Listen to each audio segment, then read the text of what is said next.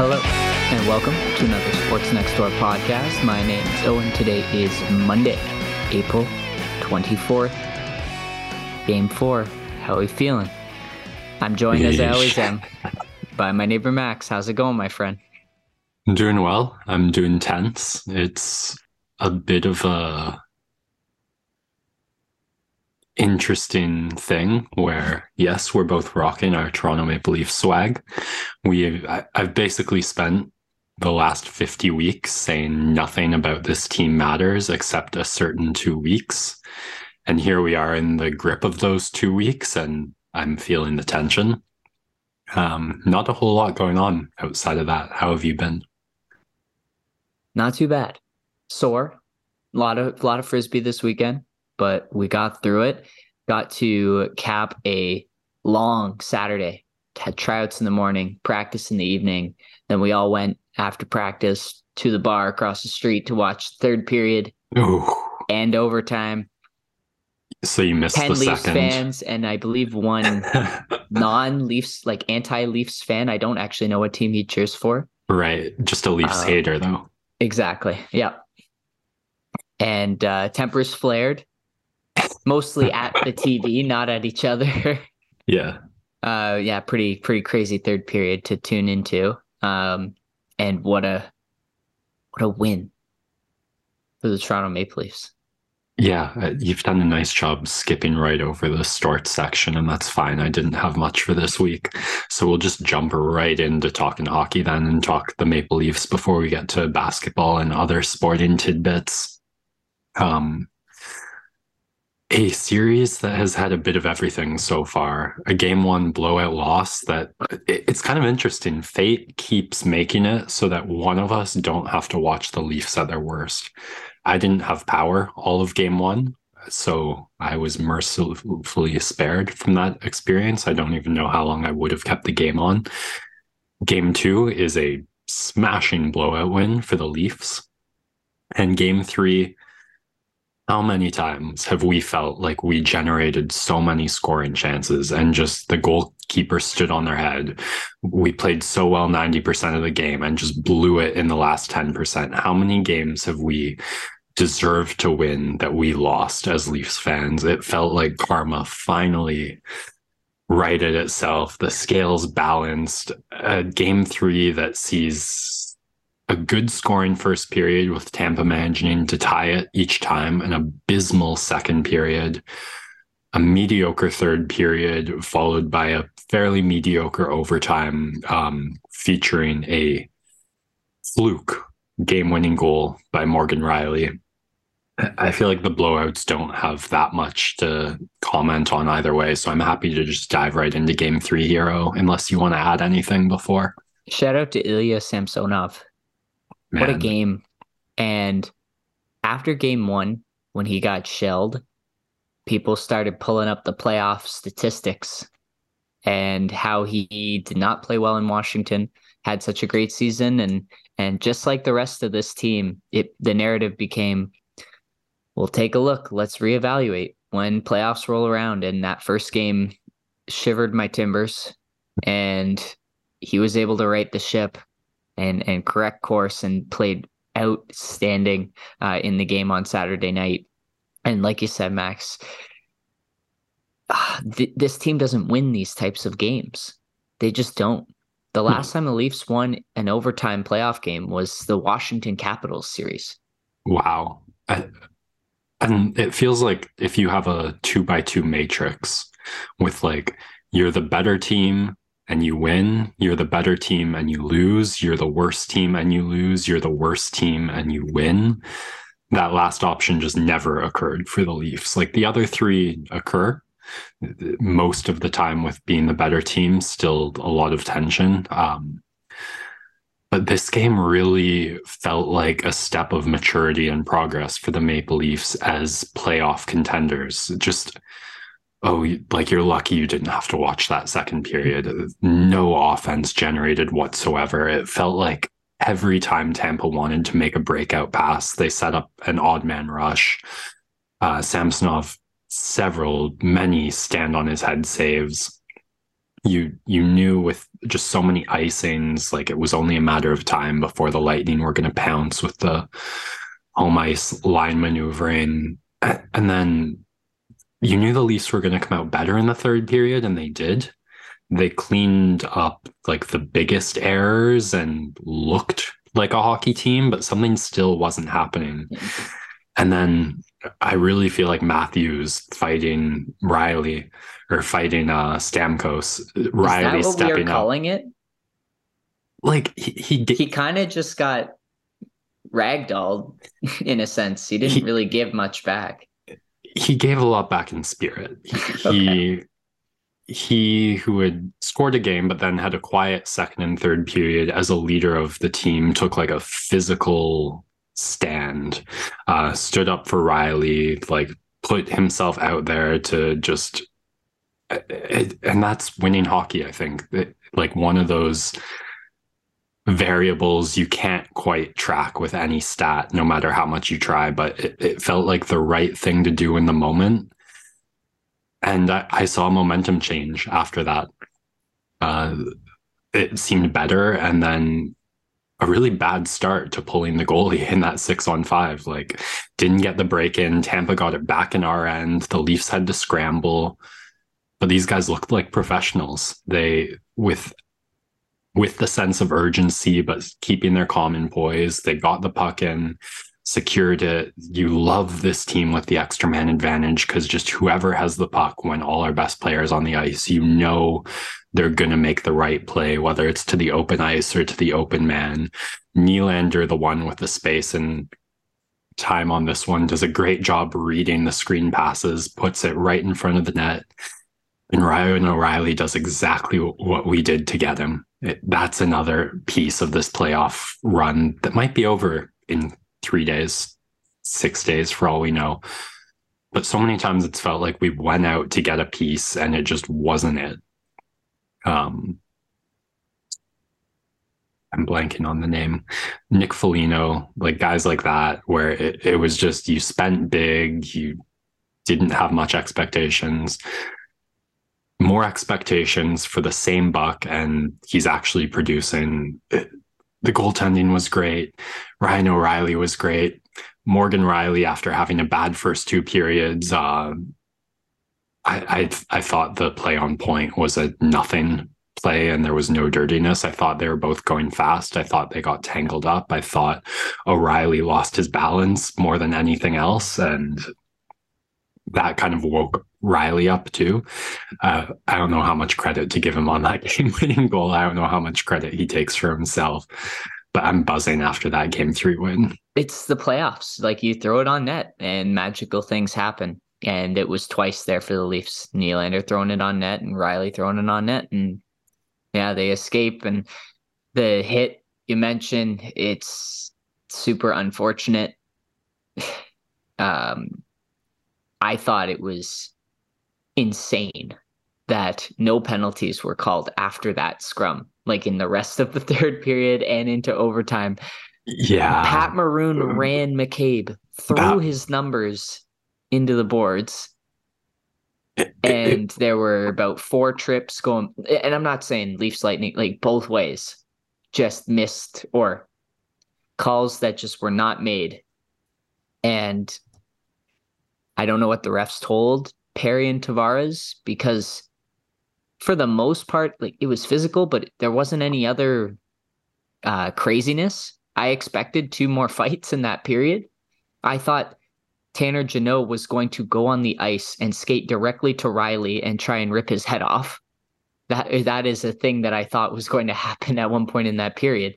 So the refs must have been very explicit in that if anything remotely related to fighting occurred, you were going home for the night. And because the game was a 1-goal game and not a 5-goal game like Game 2, the teams had to stay in line for the most part.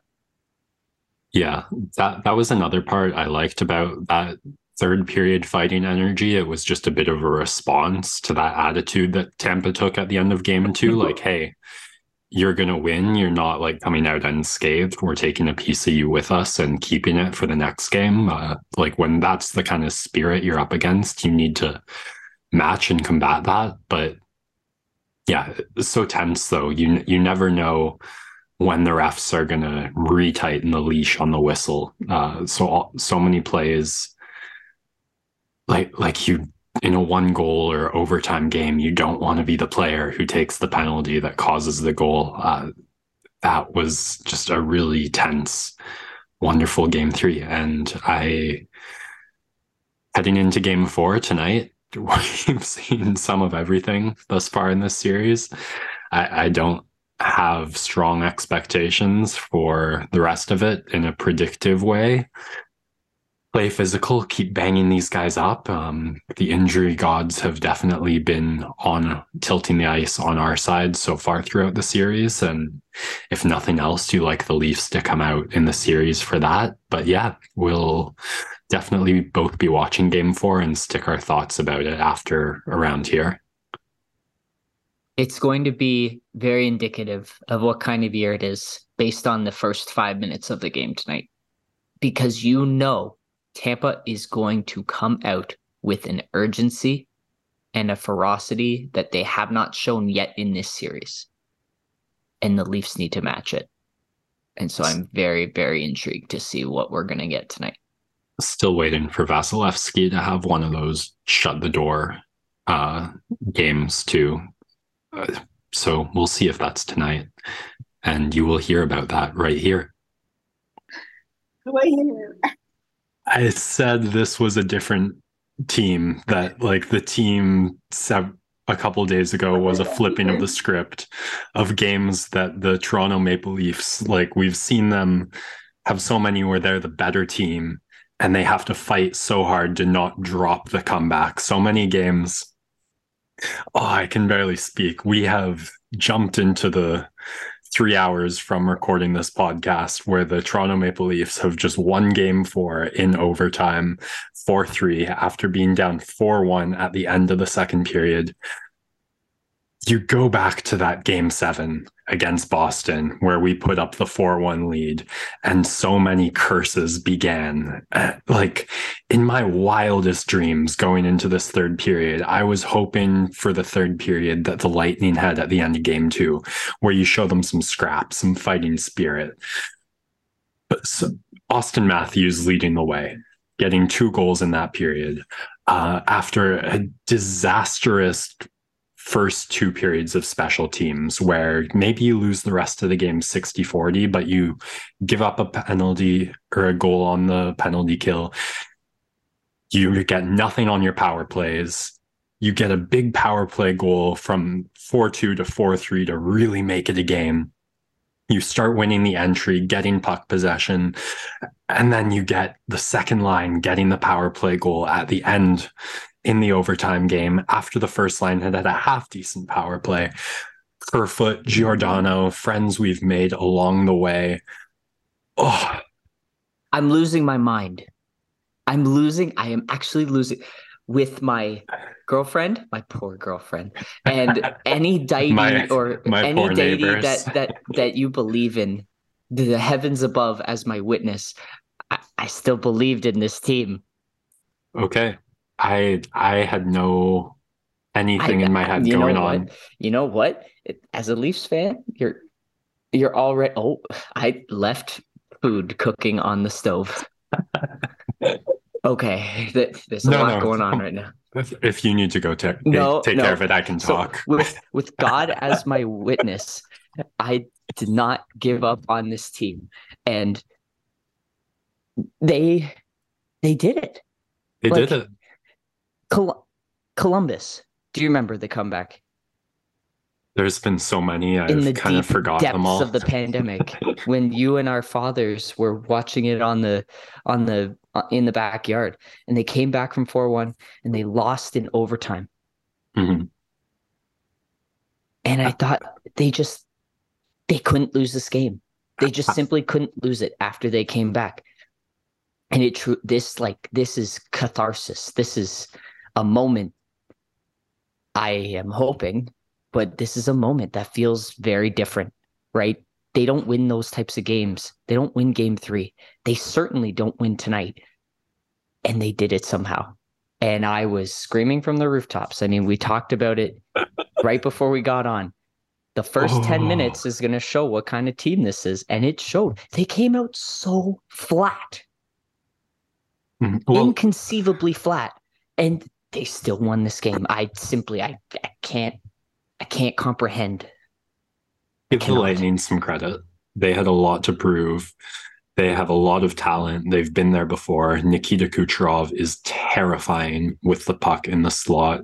Two absolute out of this world wizardry displays of playmaking from him. The Steven Stamkos does a fantastic job getting to the net. The Lightning's elite talented core did what they have done for many years. And it was more than a storm the Leafs had to weather, but they weathered it. A completely different second period from game 3, where the Leafs played terribly and the results didn't show.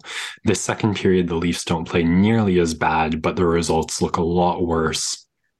And again, you go back to Austin Matthews coming out and getting us a goal in the first 10 minutes of that third period. Suddenly 2 goals. You scored the empty netter at the end of the last game, or excuse me, the 6-on-5. But with when you score that power play goal 4-3, it didn't even feel like we might need it. Like you said, the momentum built and they kept it. 4-line hockey. We're rolling. Our core is going. Nylander, Matthews, Tavares have their blueprint, have their fingertips all over the blueprints to victory in different ways throughout this game. Morgan Rielly might be the best Toronto Maple Leaf in this series so far. I don't know which Rielly, man. Which Rielly? It's unbelievable. It's true, but I want to give all the credit in the world to Morgan Rielly right now. Like, this is game 2, game 3, game 4. He has been magnificent. He's always felt a bit underrated. I don't know if my mic is picking up. My text message is blowing up right now in the family group chat.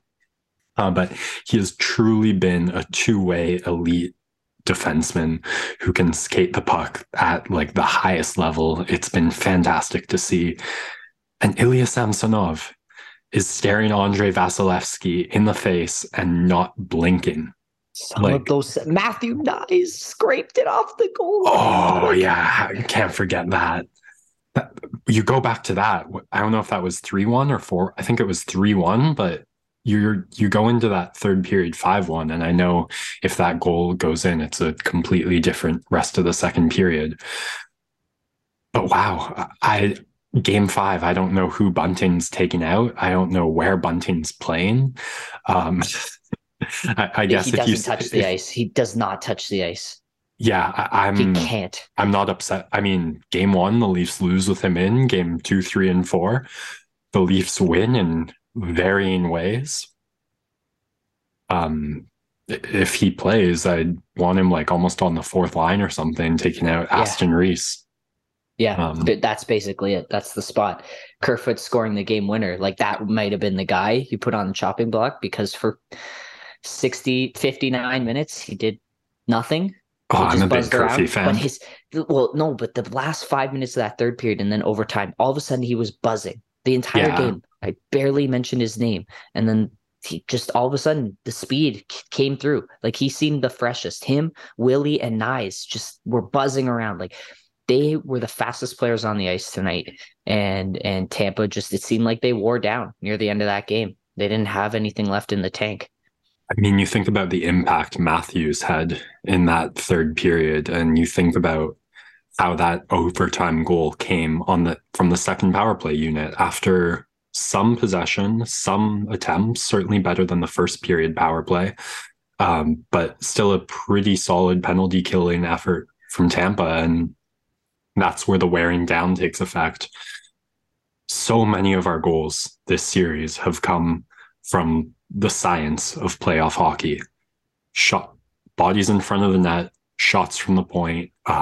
Two of them coming this game. 3 if you count the Nylander from the edges to the Matthews deflection. Yeah, so I'd say 3. This team is learning playoff hockey 1 year, 1 series, 1 acquisition at a time. So the Leafs now 2-18 in their last 20 when they are trailing when they are leading in a playoff series. That just the second time they've won a game. The first when they're ahead in a long time. The first being up against Montreal, where we saw them blow a 3-1 series.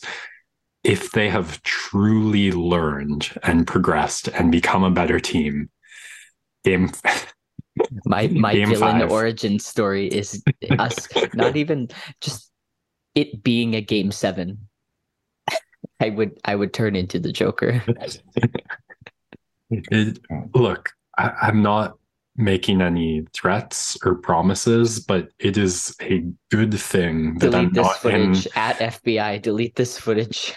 All I'm saying is if I had a baseball bat and was standing in front of Victor Hedman's knees, I don't know what decision I would make. The whole night, it's so bad. I was just saying, cross-check him in the hand. Cross-check him in the hand. Every scrum. Yeah. Well, see, the thing is, I had no expectations at the start of this game. I thought, of course, the Leafs are going to lose. They go down. I had no expectations. They get it close. I have no expectations. They send it to overtime with the track record we've had. I had no expectations. So all of this has been a wonderful surprise. I'm worried they're getting my hopes up just a little, just a little. Dallas Green did an interview apparently with Ryan O'Reilly. He said, if you guys win this thing, we might actually bring the CN Tower down, and like the first chain sealing that beast has been opened tonight for me. Anything else? No, I just need to go take a cold shower. All right, this is definitely going on YouTube, but for the people who have been listening in the podcast, we will be returning back to when the rest of the podcast was recorded at approximately 7 p.m. Blissful before this. Owen has been doing most of this podcast, holding the microphone, standing in his kitchen. I'd check out the YouTube footage just for that. Back to the past, Sports Next Door, coming right back to you. Any other hockey notes you want to get to before we move on? Nah, feels good. My the Wild Stars locked in a 2-2 tie. That was one of the series we differed on. Boston is mincing up the Panthers minus Bergeron. He'll be back for game 5. I see them closing that series out with the emotional lift that they're going to get. And Marchand is finally going to be unleashed. He couldn't be his full, complete self while he had to maintain the captaincy role with Bergeron away.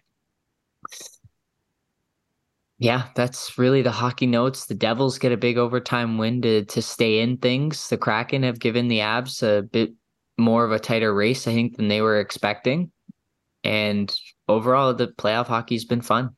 But I mean, every playoff team has now won a game in every series, which just shows the parity of the NHL. We don't have a sweep like we did in the Sixers-Nets series, even without Joel Embiid.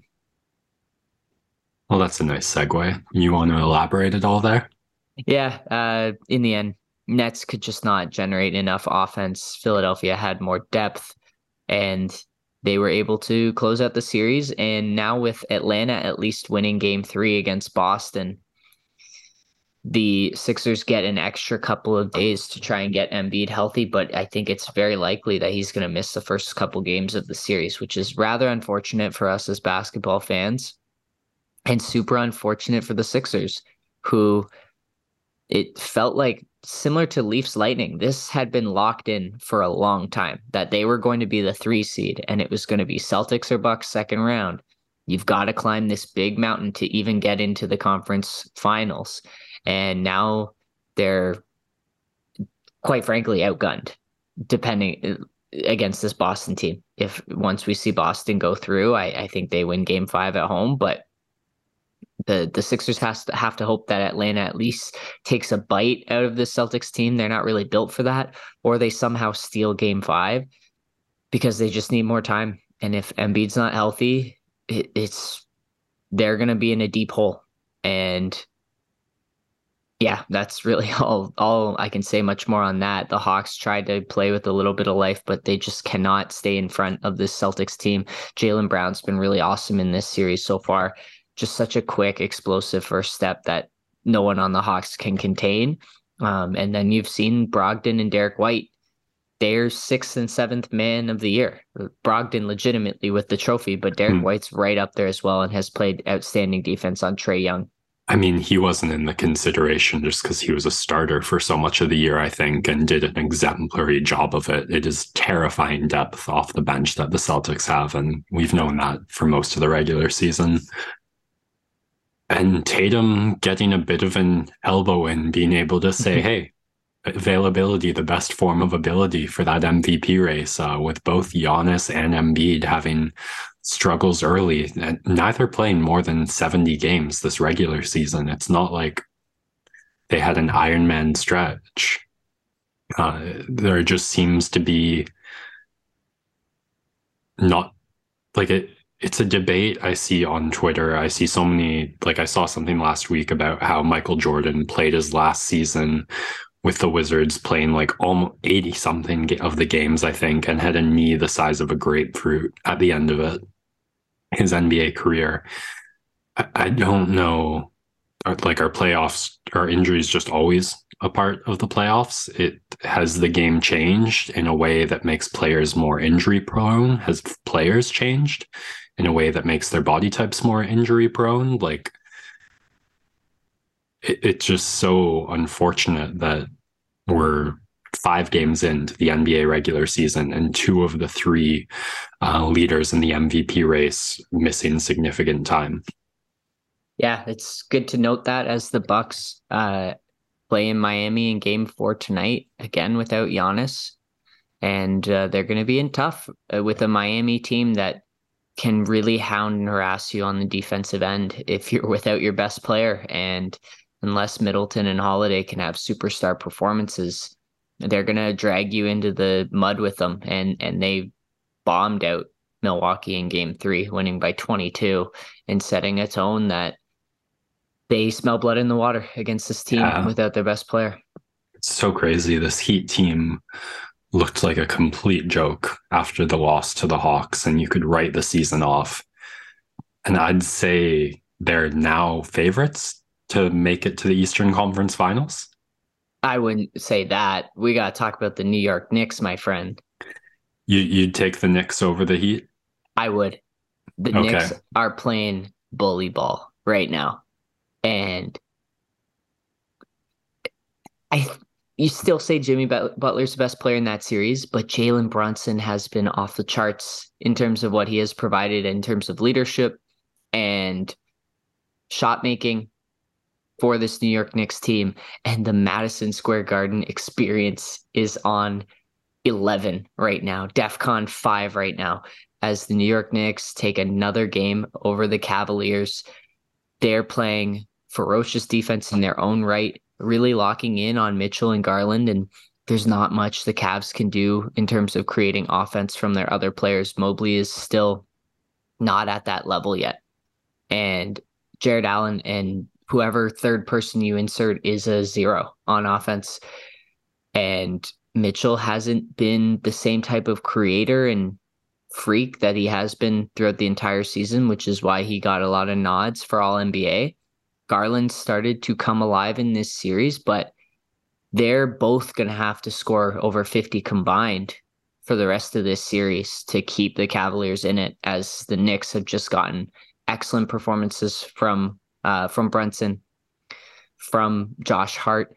Mitchell Robinson has been the most physically imposing player. And even though Julius Randle hasn't played well offensively, he has big brothered this Cavaliers team with his physicality and his defense. And the Knicks just, the crowd feeds right into a team like this. So blue collar, right? All these markets that you think are white collar, don't care fans, there's that core underneath. It's the Leafs too, right? All they want to see is you work hard and get results, and they will die for you. Yeah. And there's certain types of players and certain types of playing styles that will just lend themselves to being a fan favorite, and certain ones that go the other way. you think about William Nylander as a guy who certainly goes the other way, but Jalen Brunson, like it feels like you and Mitch Marner are guys you can just like check it all off. Yeah. The hometown, the ability to step up, the consistency, the leadership, like it's really not surprising at all to me after this playoff run Jalen Brunson had last year, second man to Luka, and like really helped the Bucks or the Mavericks in those non-Luka minutes and looked like a number one option potential. To see him do exactly that, and that he has the clutch, the poise, whatever you want to call that gene, to do it on one of the biggest sporting stages in the world, all the more impressive and all the more great a story. Speaking of clutch, we have to talk about the best series so far of these playoffs. Sacramento, Golden State, knotted up at 2. We get a 1-point game that comes down to a Harrison Barnes 3. Hits back iron. The Kings so close to stealing game 4 on the road. But now the series is tied, going back to Sacramento. Steph Curry desperately tried to throw this game away late after playing so phenomenally the entire game, calls a timeout. They don't have one. That's a technical free throw and the ball for Sacramento. And with the Warriors up 5 at that point, it gives the ball to Sacramento, now a 4-point game. De'Aaron Fox hits a walk-up 3 in the face of Draymond Green. They get the stop on a Curry missed floater with 17 seconds left on the shot clock, meaning they have 10 seconds left in this game. And I hated the play call from Mike Brown, who had been so stellar and has been awesome in the 4 games. Really good defensive schemes, getting guys open, letting De'Aaron Fox cook. And right here, you set the screen to try and get Fox onto Curry as the matchup, but you know that Curry is not going to give that up. He's going to hedge, and they're going to force Fox to get rid of the ball. You either let Fox go one-on-one with Draymond, who put up one of the best defensive performances we've seen in this early playoffs, so you don't necessarily love that, but Fox theoretically should be able to even blow by Draymond. As great as he is, he's just not as quick in that vertical straight line speed. But even if you're worried about that, maybe you call something to switch him into Wiggins, who's still getting his footing, or switching into Thompson, where the Warriors might actually give up that switch as opposed to Curry coming out and blitzing it and hedging and then recovering, and it's a contested shot from Barnes. So I didn't love the play call. Luckily, they're still on serve, and they do have home court advantage, but I just think the longer this series goes, the more it favors the Warriors and their poise and experience and the greatness from especially those top 3 guys. I think it would be kind of hilarious if this game went 7 and the Kings won, with the Warriors not winning a game at home, and the home team Warriors are the hypothetical playoff champions of this year, but can't make it out of the first round. Yeah, and then other series in the West, the Nuggets continue to really look like the only true number 1 seed. Kind of a bummer that they lost that game 4 in overtime yesterday. They really needed to close that one out because sorry, go ahead. I was going to say not a lot of suspense in that series, but maybe you're going to add some. No, just they probably wanted to wrap that one up quickly because it looks like this Suns Clippers series is going to be over in short order now. Kawhi, no timetable for his return with the knee injury. So unfortunate. Westbrook Renaissance. He's now looked like the second best player in that series behind either Durant or Booker. It's unbelievable what he's turned into. But it's just not enough without that number 1 guy. And they don't have Paul George or Kawhi, which is really unfortunate for the Clippers because looking at what they've been able to do against this Suns team, minus their 2 best players, feels like they really did have a shot to go deep as they have the last 3-4 years. If we look back in time and the bubble run was the one chance the Clippers had, it's just going to be such a like that. Yeah, it's such a. I have mixed feelings about it. Like I largely do hate the super team thing, but as far as it goes, the one with the Clippers didn't feel that egregious. Um, and I think like it's really hard to be a fan of basketball and not be a fan of Kawhi Leonard's game. So like just an all around shame there. And let's be honest, I really, really hate two players on the Suns. So like I'm always gonna root against them. Yeah. Yeah. Last series here, also in LA. Cool little time lapse of the Clippers playing early in the day, and then the arena crew comes in, flips it over for the Lakers for the night game. And this game 3 was over in the first quarter. The Lakers jumped out to I think it's 44-9 lead at one point. Just Wow. stupid first quarter. And then from there, seemingly coasted the rest of the way. It ended up being a 10-point game. Ja Morant scored 22 straight points in the fourth quarter and really went off. No one could contain him, but felt like the Lakers were coasting there near the end. So interesting to see what kind of response the Grizzlies give in game 4. Any thoughts on the Dillon Brooks nut shot on LeBron? I actually didn't see it. Like his such hate that he's Canadian because he's just acting like a clown right now. And there's parts of it where he could be a really great guy to have on a team with the type of attitude that he brings, but he just seems to go, it's very much like a Bunting and Kadri where it goes one extra step further than it needs to. Man, more people need to put Marchand in their textbooks, I guess. Yeah, exactly. Yeah. Fired around the NBA here. Last note is... Did you just say fired around the NBA? A little bit poignant, a little bit on the nose. Nick Nurse fired from his job in the NBA. He will likely be moving around the NBA to a new job, although not Houston, as they've hired Ime Udoka, who is the Raptors front runner to replace Nick Nurse. But a lot of people asked me my opinion on the Nick Nurse firing this past week because for some reason in the Canadian news outlets, it was very much portrayed that things were fine. He's the most successful coach, obviously, we've ever had in his 5-year run. He had piled up the wins, but it's been a wonky last couple of 3 years. He's trying to manage the expectations of younger guys stepping up into roles and wanting more responsibility and wanting to take on more. And from what I've heard around American media sources is there's been a lot of dysfunction in the Raptors locker room, which just didn't make its way into Sportsnet and TSN and these other Canadian outlets, which I wonder if MLSE has a hand in or if there's just that Canadian sheen that they put on the Raptors. Like if this was the Leafs, we would be getting every dirty detail of all the stuff that is said between Nick Nurse. His salary got leaked. That is an instant. Like whenever that happens, you know the guy's out the door. But all the OG rumors of him being unhappy, the Siakam Nurse beef that we saw last year, and there's still bits of it. The overall writing was on the wall for Nick Nurse, and it's time that the Raptors get a change. Very thankful for what he did. It's the second coach of the year that they've fired in 6 years, but it's time for a fresh face and a fresh ideal, and hopefully it comes with us getting a player.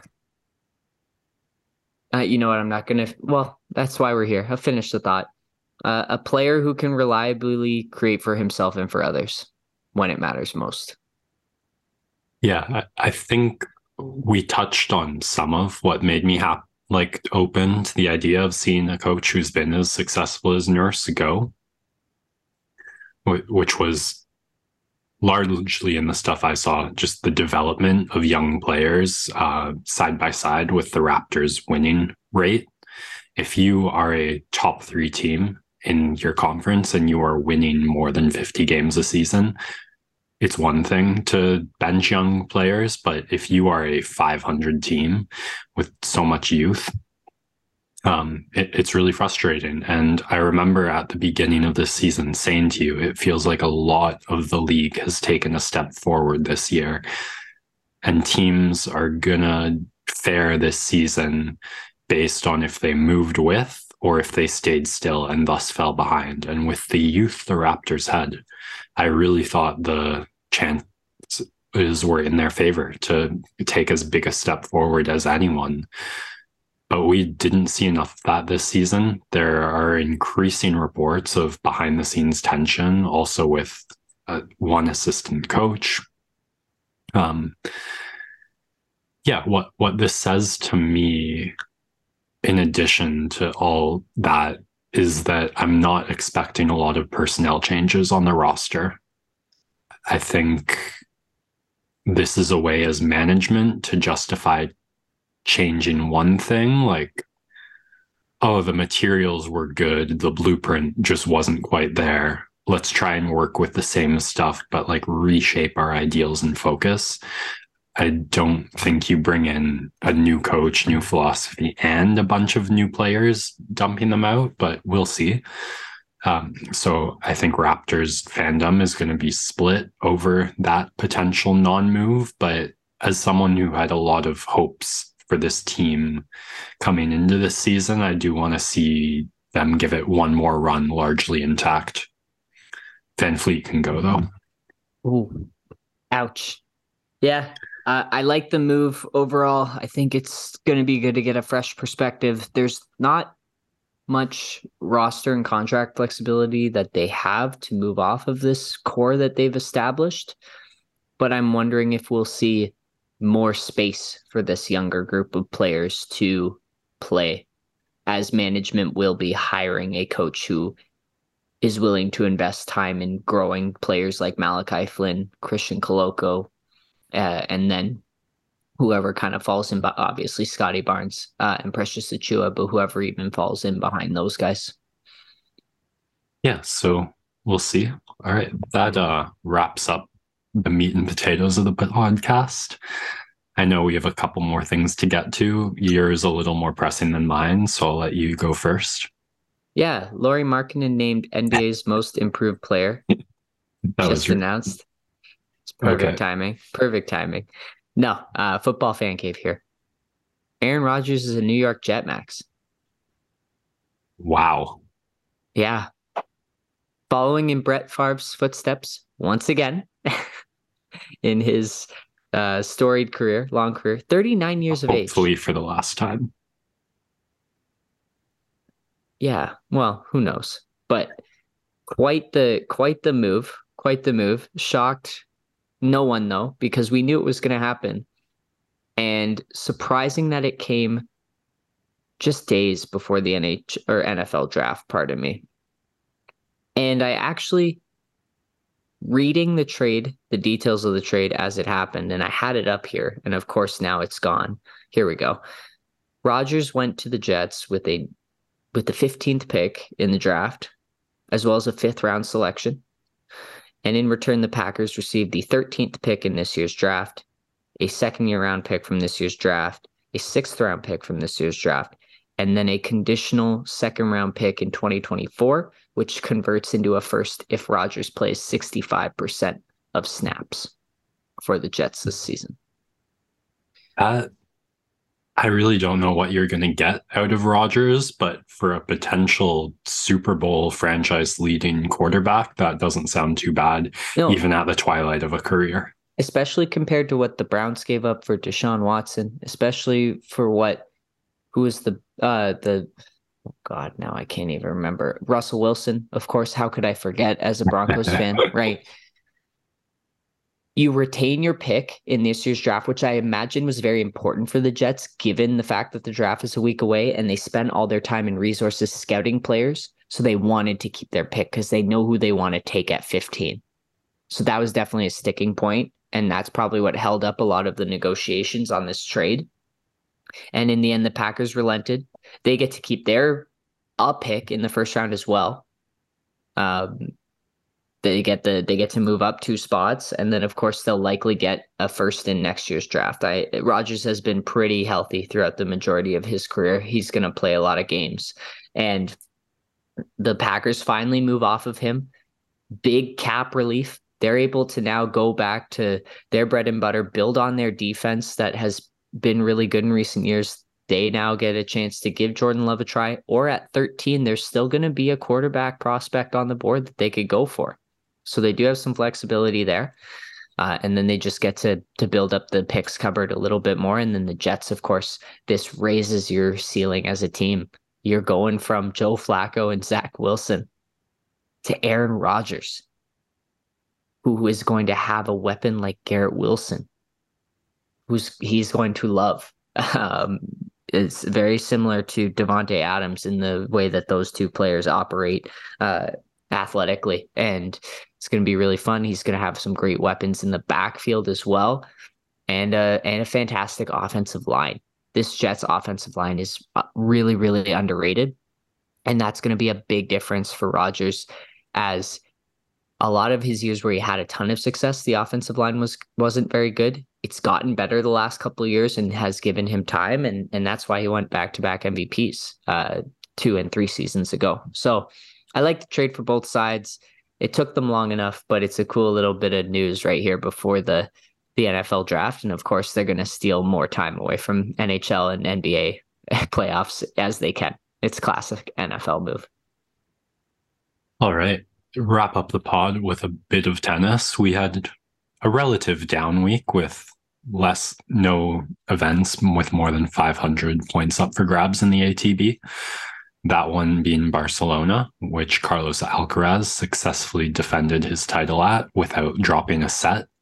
Takes out Stefanos Tsitsipas in the finals, who you're starting to look and question the year Tsitsipas is having, and wonder if there's a bit of a curse for losing in the finals at the Australian Open over the last 2 years. You think about Medvedev doing it last year and then having his worst year, and so far it's looked like, other than that Grand Slam finals run, which for some players makes the year on its own, but Tsitsipas is at a level where he's trying to take that last final step to becoming a Grand Slam champion. He was Mr. Consistent last year. The reason he has such a high ranking is because he went to the quarterfinals, I think, of every single Masters that he competed in. And he was the only player on tour to manage that, with plenty of semis and finals appearances in there as well.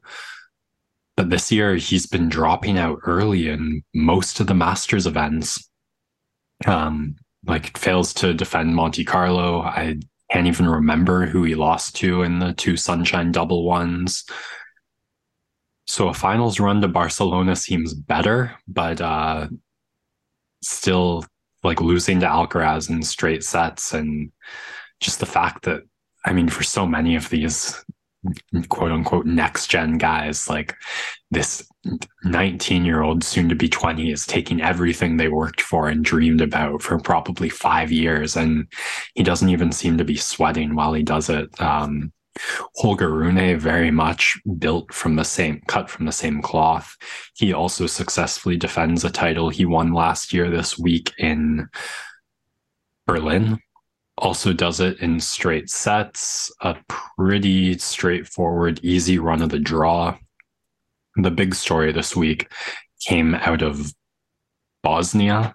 I really tried to learn how to pronounce this tournament, and I really couldn't. But Lajovic defeats his fellow countryman Novak Djokovic in the quarterfinals, and then defeats last week's 1000 Masters champion Andrei Rublev in the finals.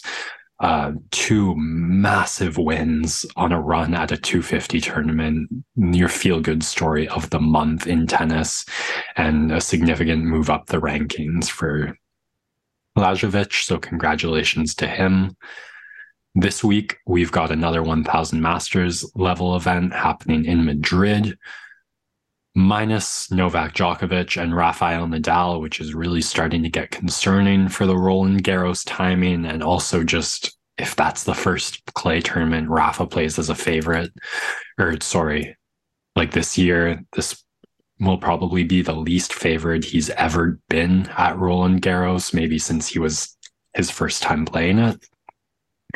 Other than that, all of the big boys, Alcaraz, Medvedev, Tsitsipas, Rublev, Rune, Casper Ruud. Felix is back on the tour after taking time off since Miami. Plenty of other names to watch for in the dark horse underdog as well.